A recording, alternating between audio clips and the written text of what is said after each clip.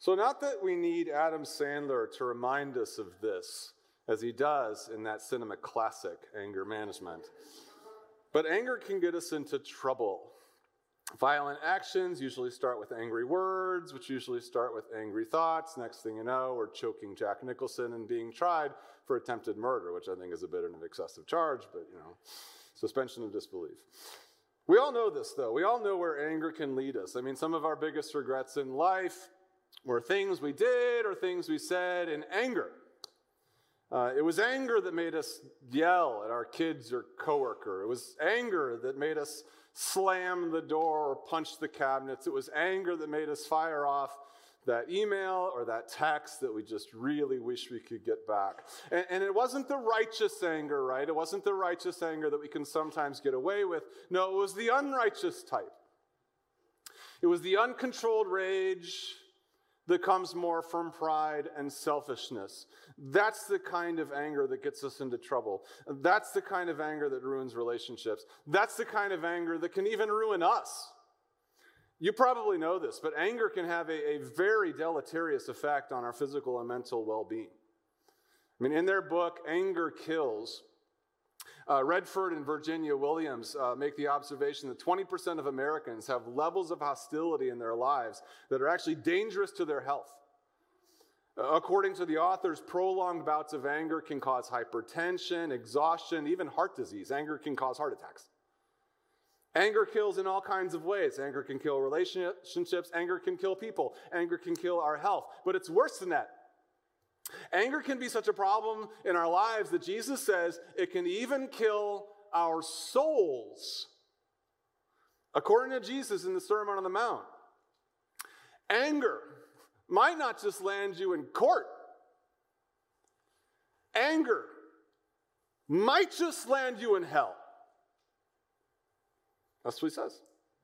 He says that in the Sermon on the Mount. We're studying the sermon here at Rooftop in our series called Religion Redefined. The sermon is recorded in the Gospel of Matthew, and the sermon is Jesus' big manifesto in which he sort of lays out God's radical expectations of his people. As we've already learned, the Sermon on the Mount, it's not for easy listening. It's not for casual Christians. It is for people who want to leave the crowd and take the radical steps required to become Jesus' authentic followers. Now, last week we started in on what is the largest section of the sermon and where the name of this series even comes from, Religion Redefined. So in this section of the sermon, Jesus, who was a Jew, sort of redefines what it means to obey the Jewish law. As we talked about, Jews were people of the law. They were very proud of the laws that God had given them. Jesus was very careful to say in the Sermon on the Mount that he did not come to get rid of the law. Rather, he came to what? He came to fulfill the law. And part of fulfilling the law involves revealing what the law really said and what it really means to obey the law. You see, over many centuries, certain people had misinterpreted the law to make it easy to obey. In Jesus' day, these people were called the whom? They were called the Pharisees. And in this section of the sermon, Jesus challenges this Pharisaic interpretation of the law, and he clarifies what the law was intended to reveal about God and how it was intended to be obeyed. In this section, then, Jesus redefines what it means to obey 6 different sections of Jewish law. Let's just go ahead and jump into the first one and talk about it, and you'll see what I mean. So let me go ahead and share with you Matthew chapter 5, verses 21 through 26. You have heard that it was said to the people long ago, do not murder, and that anyone who murders is subject to judgment. But I tell you that anyone who is angry with his brother is subject to judgment. Again, anyone who says to his brother, Raka, we'll talk about that. Anyone who says to his brother, Raka, is answerable to the Sanhedrin. But I tell you that anyone who says, you fool, is in danger of the fires of hell. So, if you're offering a gift at the altar, and there remember that your brother has something against you, leave your gift at the altar. First go and be reconciled to your brother. Then come and offer your gift. Settle matters quickly with your adversary who is taking you to court. Do it. Do it while you are still with him on the way. Or he may hand you over to the judge. Judge may hand you over to the officer. You may be thrown into prison. And I tell you, you will not get out until you have paid the last penny.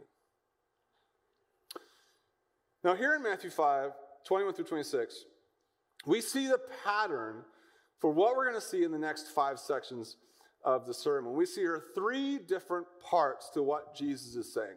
First, Jesus quotes the existing law. The existing law as it was misinterpreted by the Pharisees. So this is what the people had heard. This is how they had been taught to obey the law. What is the existing law in this instance? Well, it's simple. You have heard that it was said to the people long ago, do not murder, and that anyone who murders will be subject to judgment. That was the existing law. Don't murder or you're going to be judged. And indeed, the ancient Jewish law said that. In fact, it was one of the 5 commandments. It would have been easier. One of the 10 commandments, it was number 5. Do not murder. That was the commandment that they had been misinterpreting. Now, you might be wondering, how does one misinterpret the command not to murder?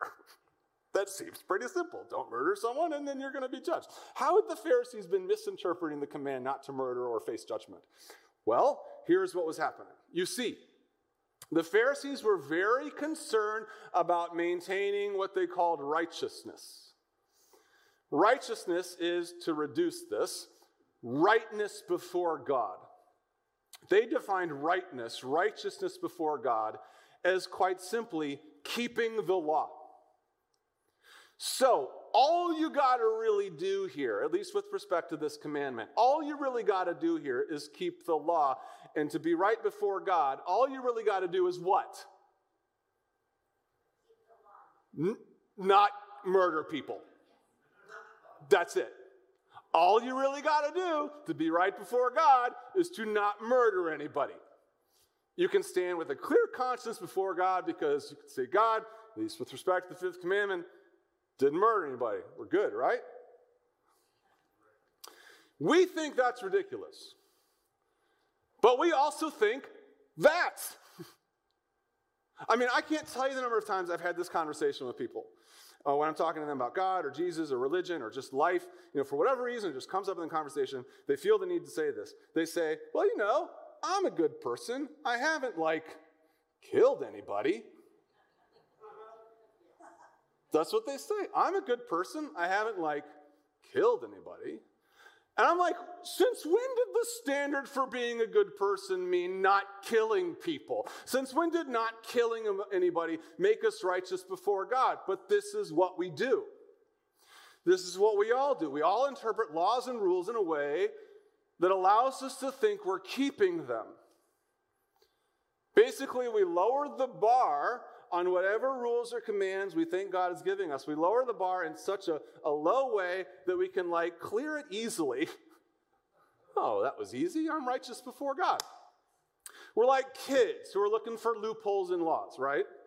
Our mom's walking out the door, says, don't watch any TV. Don't turn on the TV while I'm gone. We're like, okay. And if you don't watch any TV while I'm gone, you'll get dessert. Like, okay. So mom goes away. We're like, okay, don't turn the TV on. What does everybody do? Get out your phones, watch some Netflix. And the mom comes back to turn the TV on. No, I didn't turn the TV on. You get dessert. That's what the Pharisees were doing. They were interpreting the law in such a low way that allowed them to jump over it and declare themselves righteous so that they could get dessert. But this was a misinterpretation of the do not murder command. The do not murder command was about so much more than not murdering people. And this is what Jesus says next. So following the existing law, we get Jesus' radical reinterpretation of the law based on God's original intent. So that's what Jesus does next. He radically reinterprets the law according to what God originally intended in giving the law in the first place. So, with respect to murder, what does Jesus say? Well, let's go on. Verse 22. You have heard that it was said, do not murder. But I tell you that anyone who is angry with his brother is subject to judgment. Again, anyone who says to his brother, Raka, is answerable to the Sanhedrin. But anyone who says, you fool, will be in danger of the fires of hell. So maybe you see what Jesus is doing here. The Pharisees had interpreted the fifth commandment, not to murder, in a very wooden, a very literalistic way. Do not murder and you're good. They had lowered the bar. But what does Jesus do here? What does Jesus do to the bar? He doesn't just raise it. He shoves it up their noses. It's not murder that's a problem. It's not murder that might get you into hell. It's anger. Don't be angry or you will be judged. And this isn't just true of anger, Jesus says. It's true of insults. Jesus actually quotes another law, another rule. It says if you call someone a raka was like an Aramaic insult back then. It basically meant empty-headed. If you call someone a raka, you will be answerable to the Sanhedrin. Apparently that was a rule back then. Sanhedrin is like the Jewish court. Jesus says, yeah, you've heard that too. If you call someone raka, empty-headed person, it's an insult, and you have to go face the Jewish court, the Sanhedrin. Jesus said, no, that's not the thing you're going to have to worry about. You call someone raka. In fact, you call someone a fool, you're going to answer to God. Jesus says that getting in trouble with the court for insulting someone pales in comparison to what God will do to you for your words. Calling someone names like raka won't just get you into legal trouble, it will get you into spiritual trouble with God. You will be in danger of the fires of hell. Jesus raises the bar really, really, really high. The problem isn't murder. The problem is anger. The problem is name calling. Now, question. Why are these problems? I mean, why is anger a problem? Because it's bad for your heart. You get heart disease. Why is calling someone raka a problem? Because it's rude? Well, it is, and it will.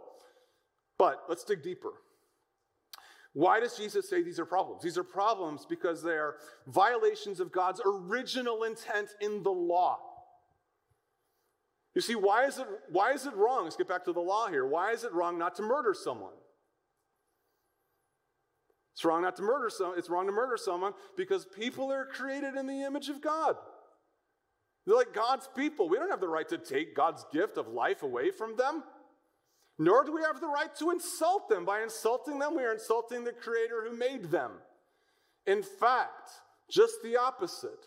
We were made to live at peace with other people. The opposite of murder is to give life and peace to the people that God created us to live in a relationship with. That's God's vision for human relationships, and it's embedded in the law. The problem with anger and name-calling is that it moves us away from how God created us to live in peaceful relationships with our brothers and sisters. That's why murder is wrong. That's why anger is wrong. That's why name-calling can be wrong too, because it moves us away from God's original design for us. Now, before we go too much further, we got to start adding in some nuance. Question here. Is anger sin? What Jesus seems to say suggests as much. He says, anyone who is angry will be subject to judgment. So is being angry sinful? Jesus seems to imply that it is. But if being angry is sinful, we have a little bit of a problem because Jesus is being a hypocrite. Does anybody knows the life of Jesus knows that Jesus got angry plenty of times? And there was this one time he got so angry, what did he do? He walked in the temple, what did he do? He flipped tables. He picked up a whip and started chasing people around. Jesus had some anger issues. In fact, not only did Jesus occasionally get angry, what else did he do that might be in contradiction to what he teaches us to do? He called people names. He just didn't call people names. He called people fools. He called the Pharisees fools. And then he tells us, hey, don't call people fools. Don't be angry. You might go to hell. Jesus, come on. You going to hell? So what gives here?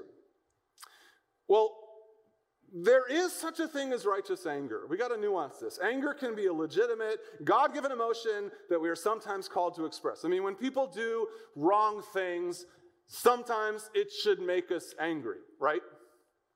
Racism should make us angry. School shootings should make us angry. Abuse in the church should make us angry. Jesus is condemning something else. He's condemning unrighteous anger, which, if we're honest with ourselves, is what we experience about 95% of the time. Only 5% of our anger is really righteous. Another thing that we need to remember while reading the Sermon on the Mount is that Jesus likes to use this thing that you might have heard before. It's called hyperbole. Anybody ever heard the word hyperbole before? Hyperbole is this. Hyperbole is an intentional and an obvious exaggeration to make a point more memorably. And Jesus likes to do this. He likes to overstate things in memorable ways that confront us. I mean, here's how this could have gone. If Jesus had gotten up and said, depending on the source and the extent of your anger and what exactly caused you to be angry and how you chose to express it, you might suffer eternal consequences, but it will depend on the circumstances. If Jesus said that, nobody would think twice about it. Nobody would memorize it. Nobody would preach it. We would remain unconfronted. Knowing that, Jesus hyperbolizes. He says, angry people are in danger of hell.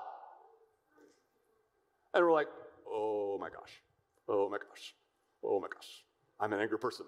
Am I in danger of hell? You see, Jesus wants to shock us into self-reflection.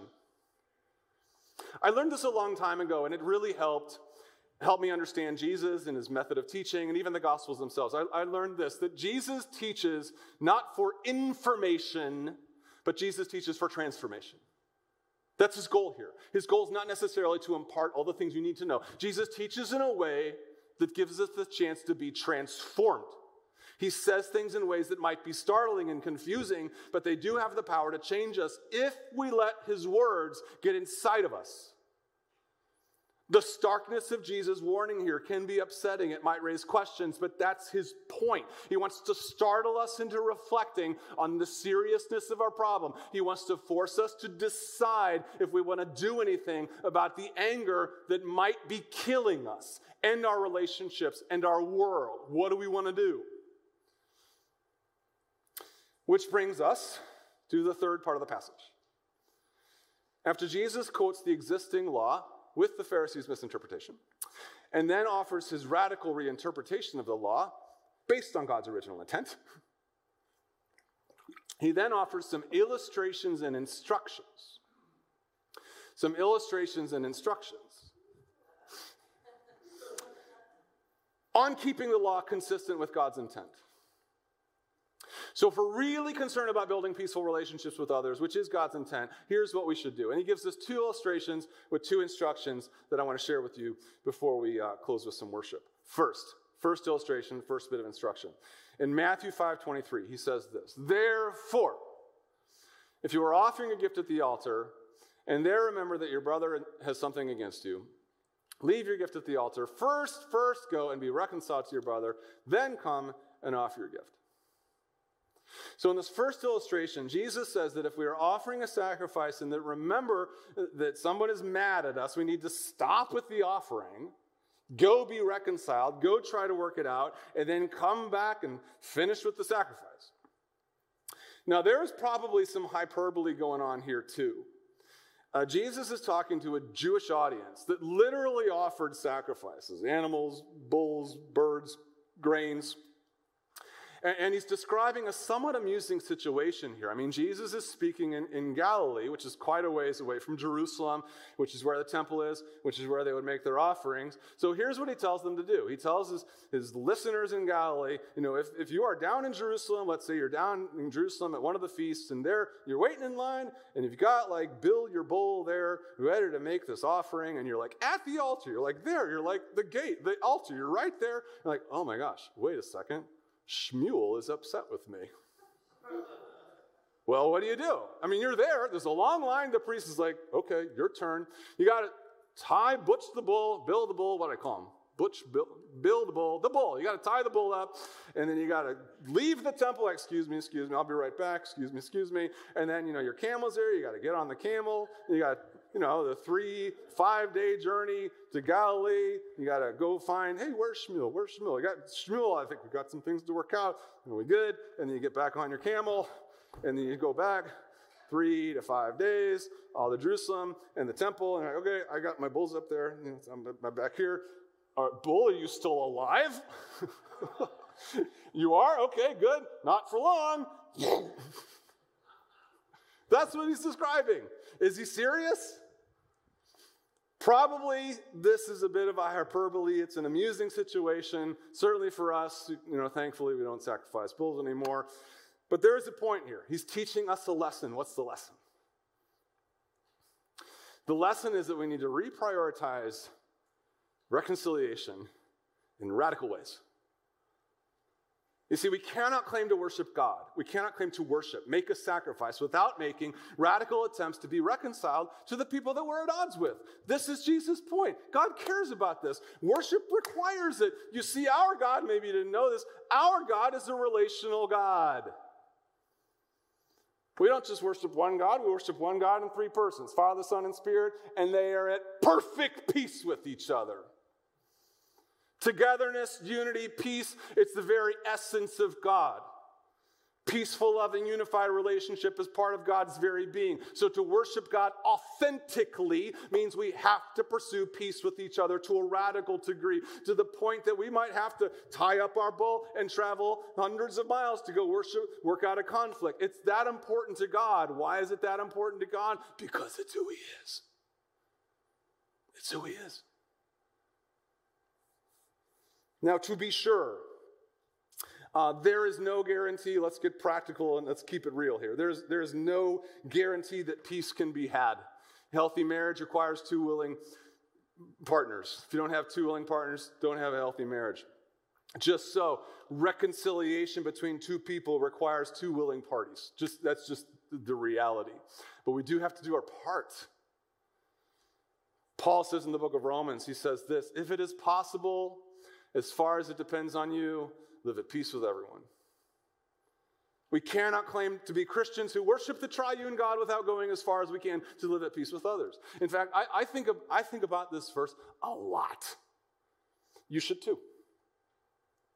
You see, I would hazard to guess that right now, most of us in this room are living in conflict with someone. Maybe it's a coworker, maybe it's a sibling, maybe it's a parent, maybe it's an old friend, maybe it's a child. There is a very high chance that there is somebody in the world right now who hates you, or at least has very mixed feelings about you. Now, who knows what the cause of those feelings are? Who knows how long they've lasted? Who knows if really it has any hope of being repaired? Who knows? Only God. Also, who knows how hard you've tried to work it out? Maybe you've done everything. Maybe you've tried calling. Maybe you've confessed your sin. Maybe you've said your piece. Maybe you've forgiven them their sins. Maybe you've tried. But here's the question, and here's the question that I think Jesus just wants to keep pressing on us as long as we're here on earth. Have you gone as far as it depends on you? Have you gone as far as it depends on you? Maybe you have. Maybe you have. Maybe you haven't. Can you go further? Can you try calling instead of sending a cheap little text? Can you try apologizing better this time? Can you talk to a wise friend to get some coaching? Can you go further? That's what Paul says. As far as it depends on you. Can you go further? Now? Maybe not. Honestly, some relationships are beyond repair. Paul acknowledges this too. He says, if it is possible. That's what he said. If it is possible. Sometimes it's just not. Jesus knows that. Also, I should say that it's possible to live at peace with others and be okay in never seeing them again. That's a possibility too. A reconciliation does not require friendship. But what Jesus wants to at least get in our brains is that we cannot worship a relational God without reprioritizing relational peace. Worshiping God doesn't just mean singing songs or dropping a check in the offering. It means pursuing unity and forgiveness and reconciliation with brothers and sisters, and it means taking radical actions like tying up a bull at the altar to pursue peace. Reprioritize reconciliation. That's the first set of instructions. Let me share with you the second before we close in worship. In verse 25, he continues. Settle matters quickly with your adversary who's taking you to court. Do it while you are still with them on the way. Or he may hand you over to the judge. Judge may hand you over to the officer. You may be thrown into prison. Truly I tell you, you will not get out until you have paid the last penny. There isn't much hyperbole here. If anything, it's a metaphor. Prison, what's prison? Probably hell. What Jesus is illustrating, though, is what he's already said, that anger in relationships leads to undesirable consequences. If we upset someone, they may sue us, the judge may take their side, hand us over to the officer, throw us in prison. We just won't get out until we paid everything back. There's consequences to our anger. Now, probably most of us do not have anger problems that get us into legal trouble like Adam Sandler. But Jesus isn't offering legal advice here. He's giving us another lesson. What's the lesson? Here's the lesson. Settle matters quickly. That's what he says. Settle matters quickly while you are still with them on the way. Why? Because you might run out of time. Instead of talking to that person about it, you might have to talk to God about it. I know that sometimes you need to take time to work conflict out. I mean, reconciliation can take a while. Time heals all wounds, etc. But don't take too much time. Why not? Because you might meet the judge. And Jesus is saying, you really don't want to meet the judge if you haven't gone as far as it depends on you to live at peace with your brother and sister.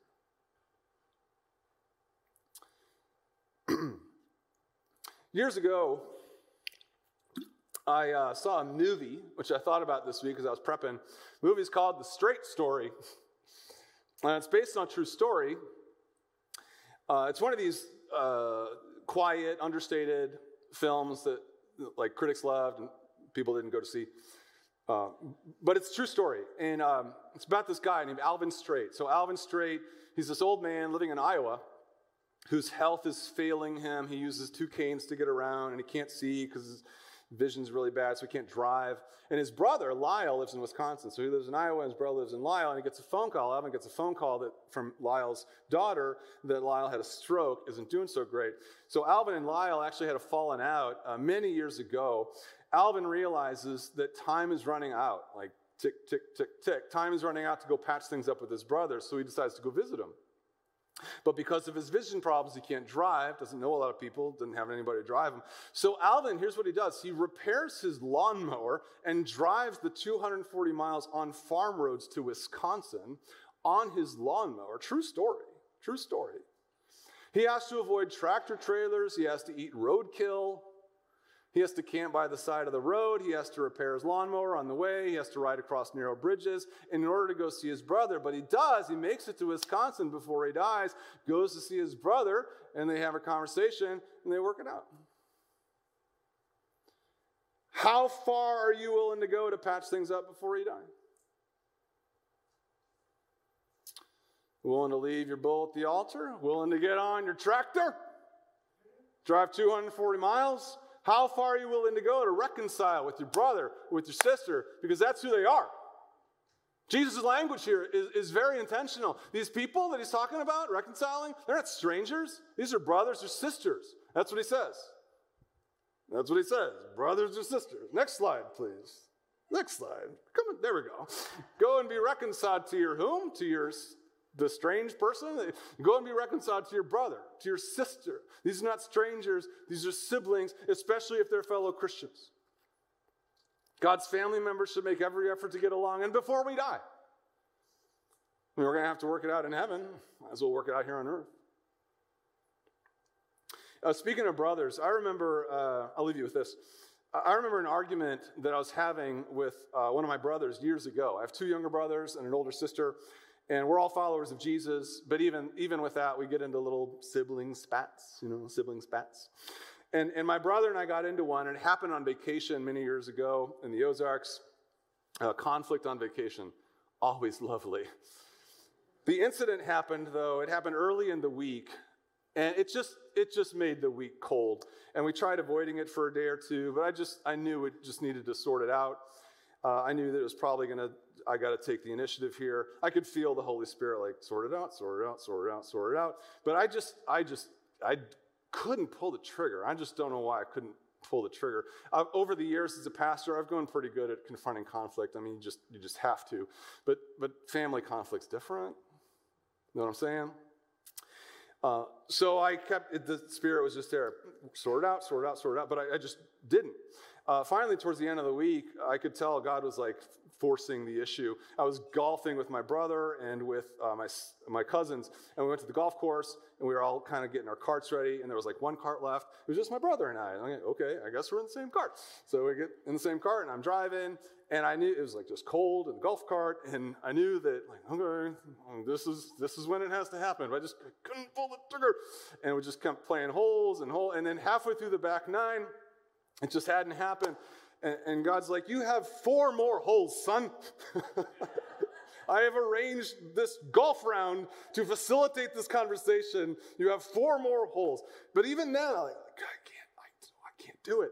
So finally, something happened that had never happened in decades of rounds of golf with my family.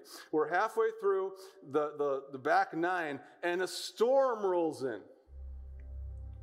A storm rolls in like clouds and thunder and lightning, and the speakers on the golf course, they got speakers everywhere, and the sirens blare, whoa, and the instructions come out, and the instructions said, there's a storm coming through, don't move. Don't get out of your cart, don't come back, just stay exactly where you are until further instructions. And so my cousins had gone on, they were far away. So it's just my brother and I sitting in this golf cart in the middle of the golf course. I'm like, fine. And I turned to him like, so, you and I haven't been getting along very well, have we? And he's like, he's not trying. No, we haven't. So we're there for 15 minutes. That's how long the warning lasts. We're there for 15 minutes. And we worked it out. That's how much God cares. Really, that's how much God cares about unity among his brothers and sisters. He will send in storm fronts. He is a relational God. He will send in storm fronts. God, who is 3 in 1, he is at peace within himself, and he cares about this. He will send in storm clouds. He might stop your golf cart in its tracks so that we can pursue reconciliation. He wants to help. He wants to help. He wants to help us live at peace and reconciliation with each other so that we can know the joy of living in relationship, peaceful relationship with one another. I mean, he knows that joy, right? He knows that, and he wants us to experience it, but it just takes the work. The command not to murder people is not about not killing people. It's about pursuing peace with one another, about taking the radical steps to be reconciled. It's about motivating us, asking us the question, how far are you willing to go? Are you willing to drive your lawnmower across state lines? Are you willing to tie up your bull and go pursue it before you pretend to be a worshiper? How far are you willing to go? That's Jesus' lesson for us this morning. Reprioritize reconciliation to a radical degree. Do it quickly. You don't have forever. Storms are coming in.